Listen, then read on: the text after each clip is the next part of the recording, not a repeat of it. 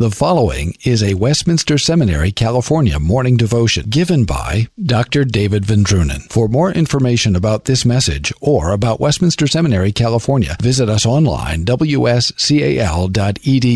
or call 888-480-8474. Online, wscal.edu, or call 888-480-8474. We're going to look at Genesis 20 this morning. This is, as we're looking at some of these narrative texts in Genesis on Thursdays this semester, this is a text that has been I've thought is a very interesting text for a long time, particularly because of my interest in Christianity and culture issues. And just want to say, this is, I don't look at morning devotions as necessarily attempts to model a Christ-centered redemptive historical sermon as you would give it on the Lord's Day. All right, this is a devotional. This is not how I would preach this in church. I just want to say that in case some of you are looking to this as the model for how to preach it. This is a devotional message. So let me read this text. Hear the word of God from Genesis chapter 20. From there, Abraham journeyed toward the territory of the Negev and lived between Kadesh and Shur, and he sojourned in Gerar. And Abraham said of Sarah his wife, "She is my sister." And Abimelech, king of Gerar, sent and took Sarah. But God came to Abimelech in a dream by night and said to him, "Behold, you are a dead man, because of the woman whom you have taken, for she is a man's wife." Now Abimelech had not approached her. So he said, "Lord, will you kill an innocent people? Did he not himself say to me, 'She is my sister'?" And she herself said, "He is my brother. In the integrity of my heart and the innocence of my hands I have done this." Then God said to him in the dream, "Yes, I know that you have done this in the integrity of your heart. And it was I who kept you from sinning against me. Therefore I did not let you touch her. Now then, return the man's wife, for he is a prophet, so that he will pray for you, and you shall live. But if you do not return her, know that you shall surely die, you and all who are yours." So Abimelech rose early in the morning and called all his servants and told them all these things. And the men were very much afraid. Then Abimelech called Abraham and said to him, "What have you done to us? And how have I sinned against you, that you have brought on me and my kingdom a great sin? You've done to me things that ought not to be done." And Abimelech said to Abraham, "What did you see that you did this thing?" Abraham said, "I did it because I thought, there is no fear of God at all in this place, and they will kill me because of my wife. Besides, she is my sister, the daughter of my father, though not the daughter of my mother, and she became my wife. And when God caused me to wander from my father's house, I said to her, 'This is the kindness you must do me. At every place to which we come, say of me, he is my brother.' Then Abimelech took sheep and oxen and male servants and female servants and gave them to Abraham, and returned Sarah, his wife, to him. And Abimelech said, 'Behold, my land is before you. Dwell where it pleases you.' To Sarah he said, 'Behold, I have given your brother 1,000 pieces of silver. It is a sign of your innocence in the eyes of all who are with you, and before everyone you are vindicated.' Then Abraham prayed to God, and God healed Abimelech, and also healed his wife and female slaves so that they bore children. For the Lord had closed all the wombs of the house of Abimelech because of Sarah, Abraham's wife." This ends our reading of God's word. In 1 Peter chapter 2, the apostle tells us some very important things about who we are as the people of God. In verses 9 and 10, 1 Peter 2, the apostle writes, "But you are a chosen race, a royal priesthood, a holy nation, a people for his own possession, that you may proclaim the excellence of him who called you out of darkness into his marvelous light. Once you were not a people, but now you are God's people. Once you had not received mercy, but now you have received mercy." Now, Peter there is picking up a lot of terms and ideas from the Old Testament description of Israel, and it's interesting to think about this in that here Peter is calling the church, calling Christians, a chosen race, a holy nation, a people, and we may wonder exactly how that's true. It's easy to understand how Israel of old was a nation, a race, a people. They were ethnically united, they had a single language, they had their own land in which they lived. But you think about Christians, don't share a common ethnic background, don't share a common language, don't have some sort of land that is our very own as Christians. So it's not immediately obvious how we are a people, how we are a race, how we are a nation. It's only true. Those things are true of us because we are all citizens of a kingdom. But it's a heavenly kingdom. It's of a new creation kingdom, a kingdom that cannot be shaken. It's not attached to any particular language or land or ethnic group here and now. So we are citizens of a heavenly kingdom, and in that way we are a people and a race.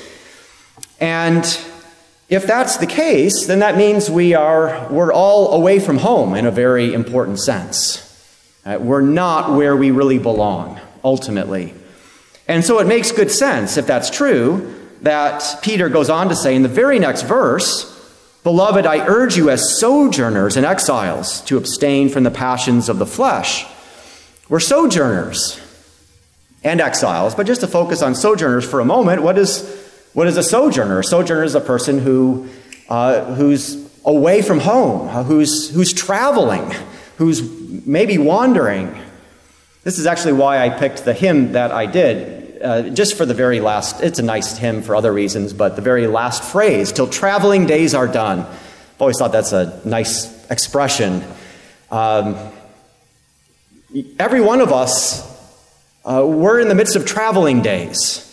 Now, you may not have any plans to get on an airplane anytime soon, but we're all traveling as Christians because we're all sojourners. We're all away from home. And so in some very important sense, we're all travelers right now. And so here we are sojourners. We are a people, we are a race, a nation, but we're sojourners. So why am I saying all this since I'm talking about Genesis 20? Well, that's because in Scripture, who is the sojourner? Well, it's Abraham.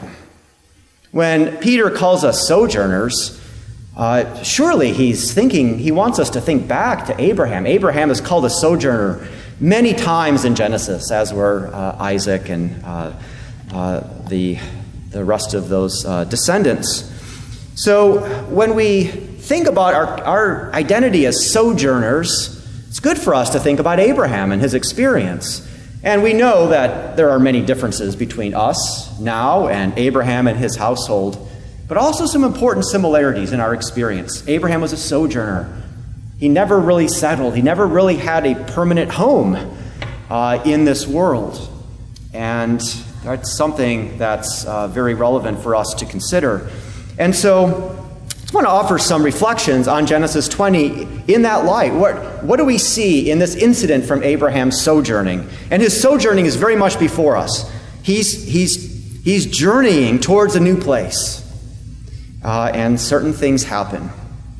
Well, one of the things that sticks out, that really catches our attention in this particular incident from Abraham's life, is that Abraham, the man of God, the man of faith, the man with whom God has entered this covenant, comes off looking a lot worse than this king, this pagan king, this Gentile king, this king who was not in any special covenant relationship with God. And that's not really what we would expect. It may be a little bit disappointing to us to see Abraham looking so much worse than Abimelech. Yet, consider how it's true. Think about a few things that we learn about Abraham, that Abraham does here. First of all, we see that Abraham is not really trusting in the Lord very well, is he?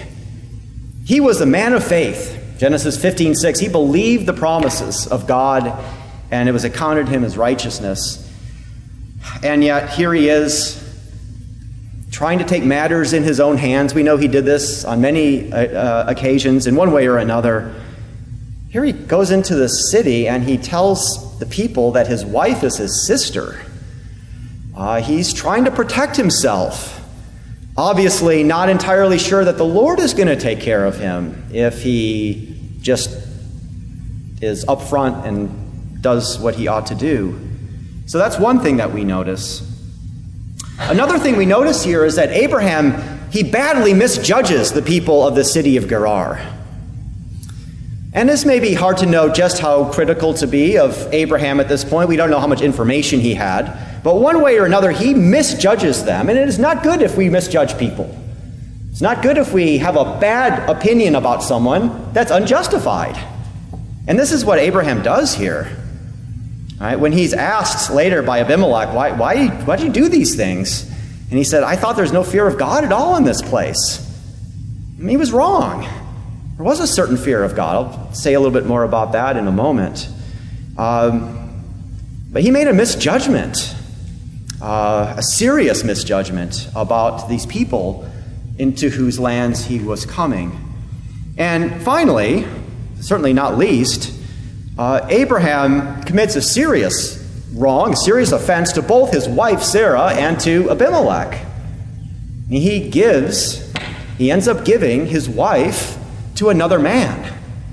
Another man takes his wife into his house. Abraham is doing wrong to multiple people here.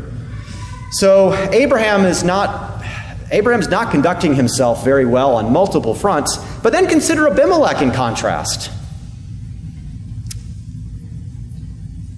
One thing that we see with Abimelech, that you see that God appears to him in a dream. God speaks to him in a dream. And how does Abimelech respond?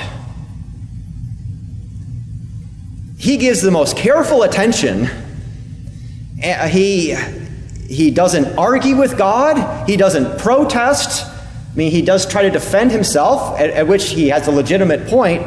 But he takes God's word very seriously, and he does something about it. He ends up getting up early in the morning to go and to remedy it. Abraham had said, I thought there was no fear of God in this place. Abimelech displays a kind of a fear of God. He may not be a true believer. We really don't know Abimelech's spiritual state. We're not told that he is a true believer, but he shows a certain respect, a certain honor of the true and living God. So that's impressive.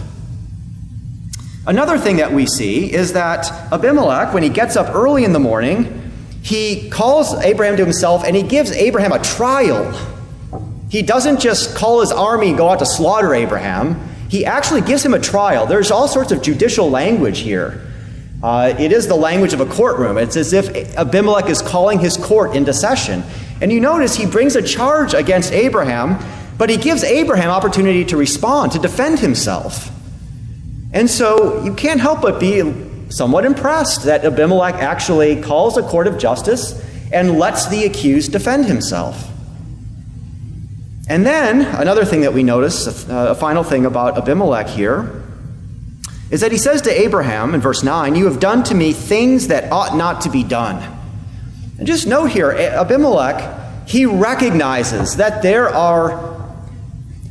is an objective morality, you might say.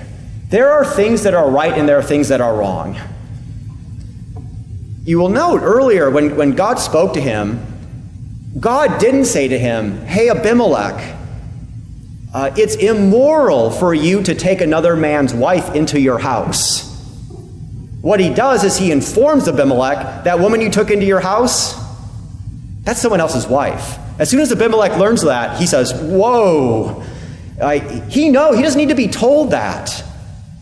Right. The way Abimelech looks at it, there are things that ought not to be done.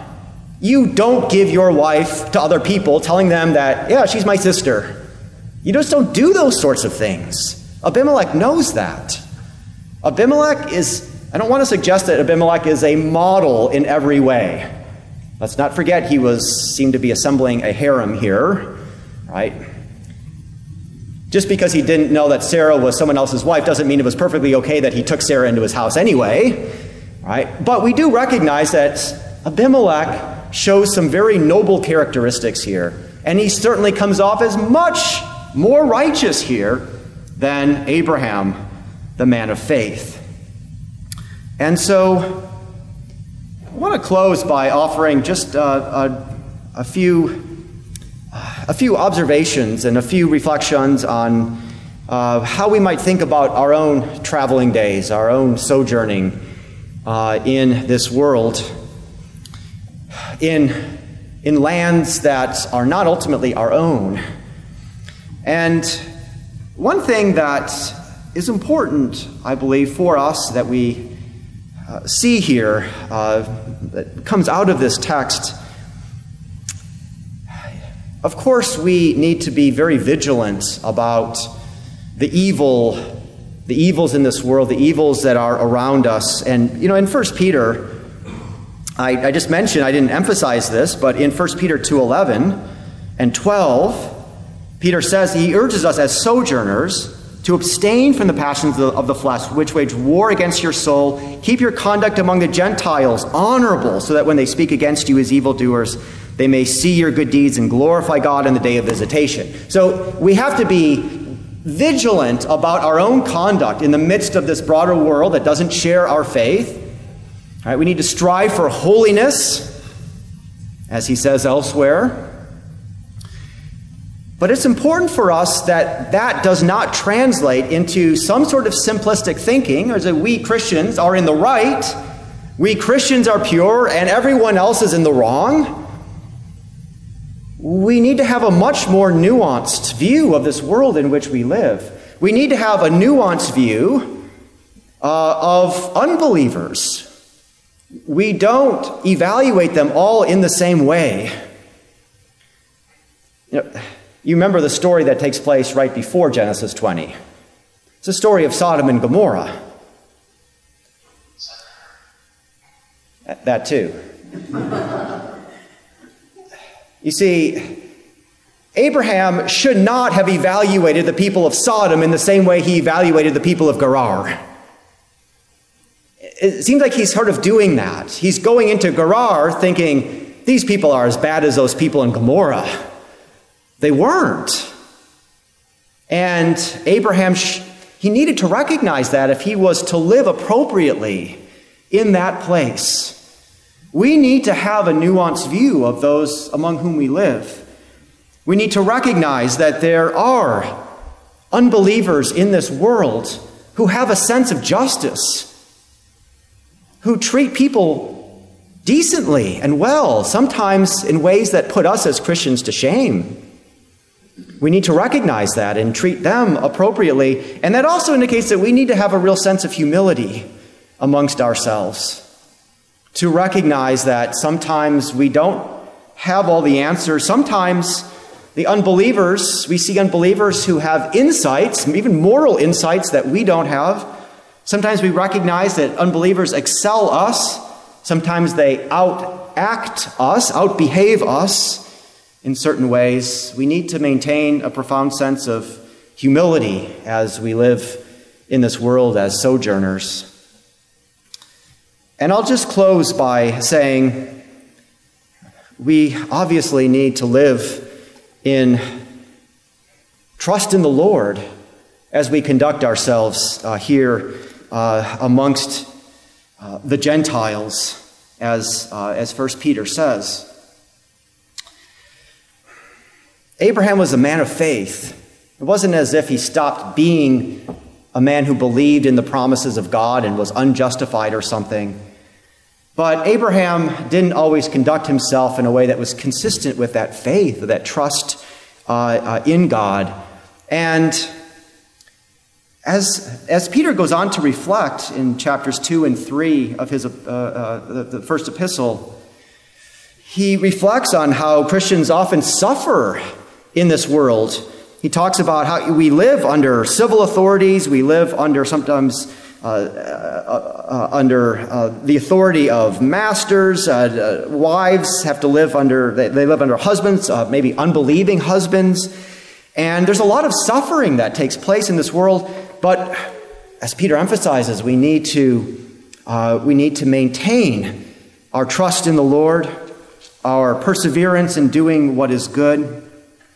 Perhaps I will close by mentioning 1 Peter 4, verse 19. There, Peter says, "Therefore, let those who suffer according to God's will entrust their souls to a faithful Creator while doing good." Entrust yourselves to the Lord. Don't take matters into your own hands. Don't use devious ways to try to get by in this world. Let us conduct ourselves with uprightness, with humility, and always entrusting ourselves to the God who will take care of us. Maybe I should have mentioned this, but do you remember from the end of Genesis 20? God was the one who brought Abraham through. It ultimately wasn't Abraham's tricks and scheming that brought him through. God was the one who protected Sarah in the house of Abimelech. God was the one who brought Sarah back to Abraham. Despite all his scheming, it was God who brings deliverance. Let's pray. Oh Lord, our Heavenly Father, we thank you that you have made us citizens of your kingdom, your everlasting kingdom, the kingdom that cannot be shaken.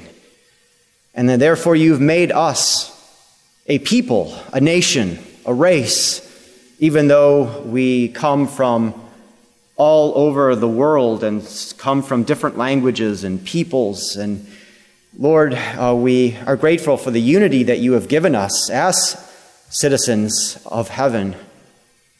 But Lord, we do recognize that there are many challenges for us as we sojourn during these traveling days. We ask, O Lord, that we would not fall into an attitude of self-reliance, of compromising our holy conduct for the sake of escaping trouble and making our way in this world. We pray that we would entrust ourselves to you, that we would live with humility before outsiders, that we would with wisdom and discernment judge others and know how to act in front of them and how to deal with them day by day. Oh Lord, thank you that even in the midst of our sin and our failings, that you deliver your people, that you've promised never to leave us or forsake us, and that you will protect us. You will protect us even when we face enemies and even when we act foolishly before them. Thank you for that comfort and assurance that you give. We pray this in Jesus' name. Amen. Copyright 2018, Westminster Seminary, California. All rights reserved. You are permitted to reproduce and distribute this material in any format, provided that you do not alter the wording in any way, and that you do not charge a fee beyond the cost of reproduction. For web posting, a link to this document on our website is preferred.